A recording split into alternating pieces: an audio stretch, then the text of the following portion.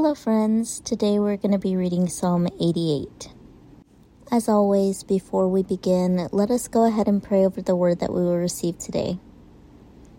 Lord, we thank you for this beautiful day that you've given us.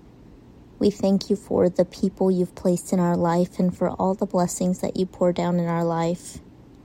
We pray, Lord, for your knowledge, wisdom, and understanding to be able to grasp the word that we're about to receive, to put it to work into our own life, and to be able to share this word with whoever needs to hear it. Help us, Lord, to bear the fruits of your Spirit in all that we do, and allow us to be a beacon of light for your love, kindness, grace, and mercy. Holy Spirit, be breathed into us today and allow us to walk in your guidance in each and every step. Give us discernment in all things, and help us to understand the truth behind today's message. In Jesus' name we pray. Amen.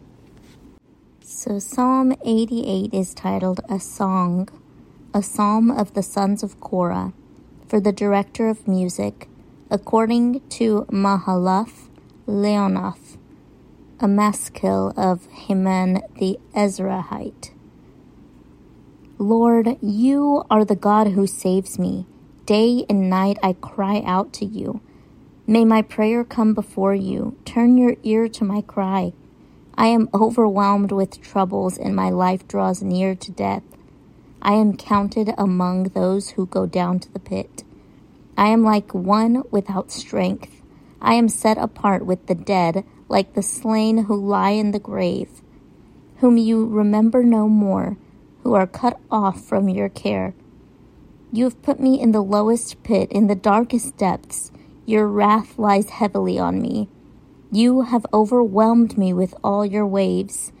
You've taken from me my closest friends and have made me repulsive to them. I am confined and cannot escape.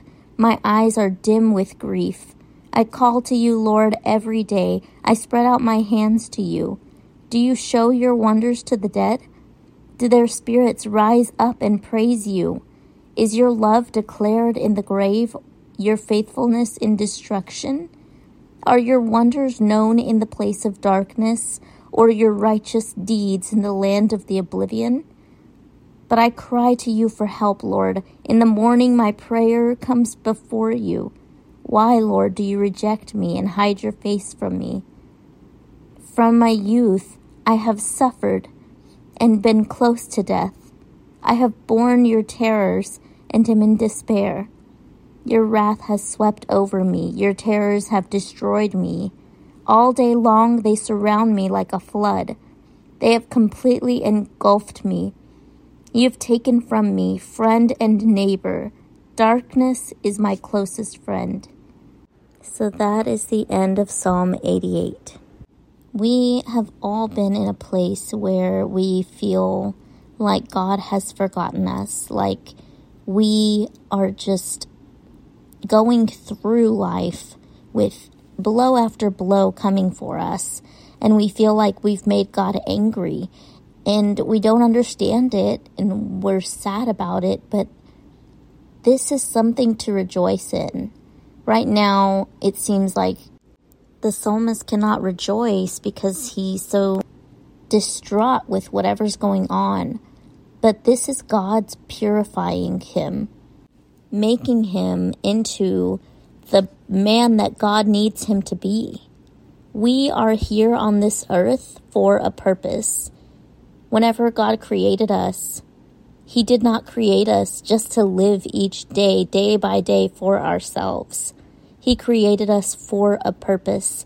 And whenever you are living your life for yourself, it's going to seem pointless. And whenever you are trying to live in God's path, once you've already lived for the world, you're going to see God removing things from your life that you think that you need. You think that you need all those friends around you that are always drinking because they're your closest childhood friends and you shared your life stories with them. But God sees that whenever you're with these friends, you drink until you are not sober of mind.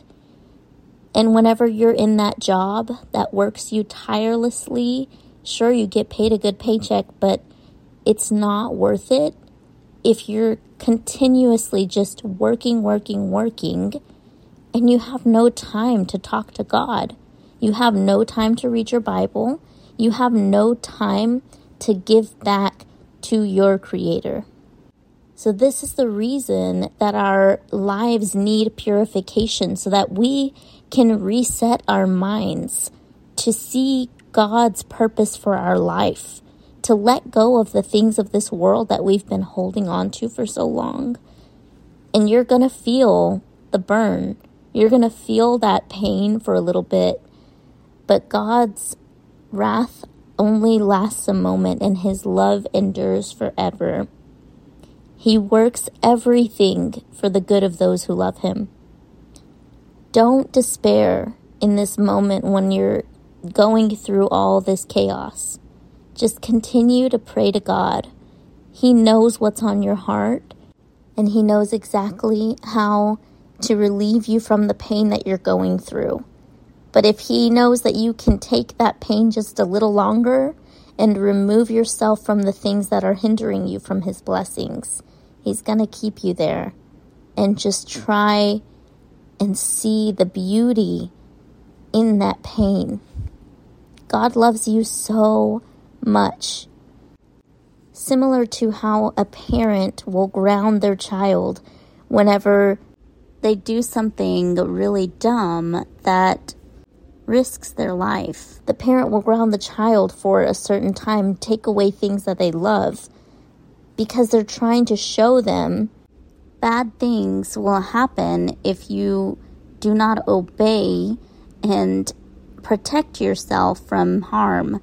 So God gives us a sense of discipline so that we can continue to discipline ourselves after He's already purified our lives. So we can protect our minds, our bodies and spirits and soul from the enemy until He comes for us. I hope that this message reached whoever it needed to.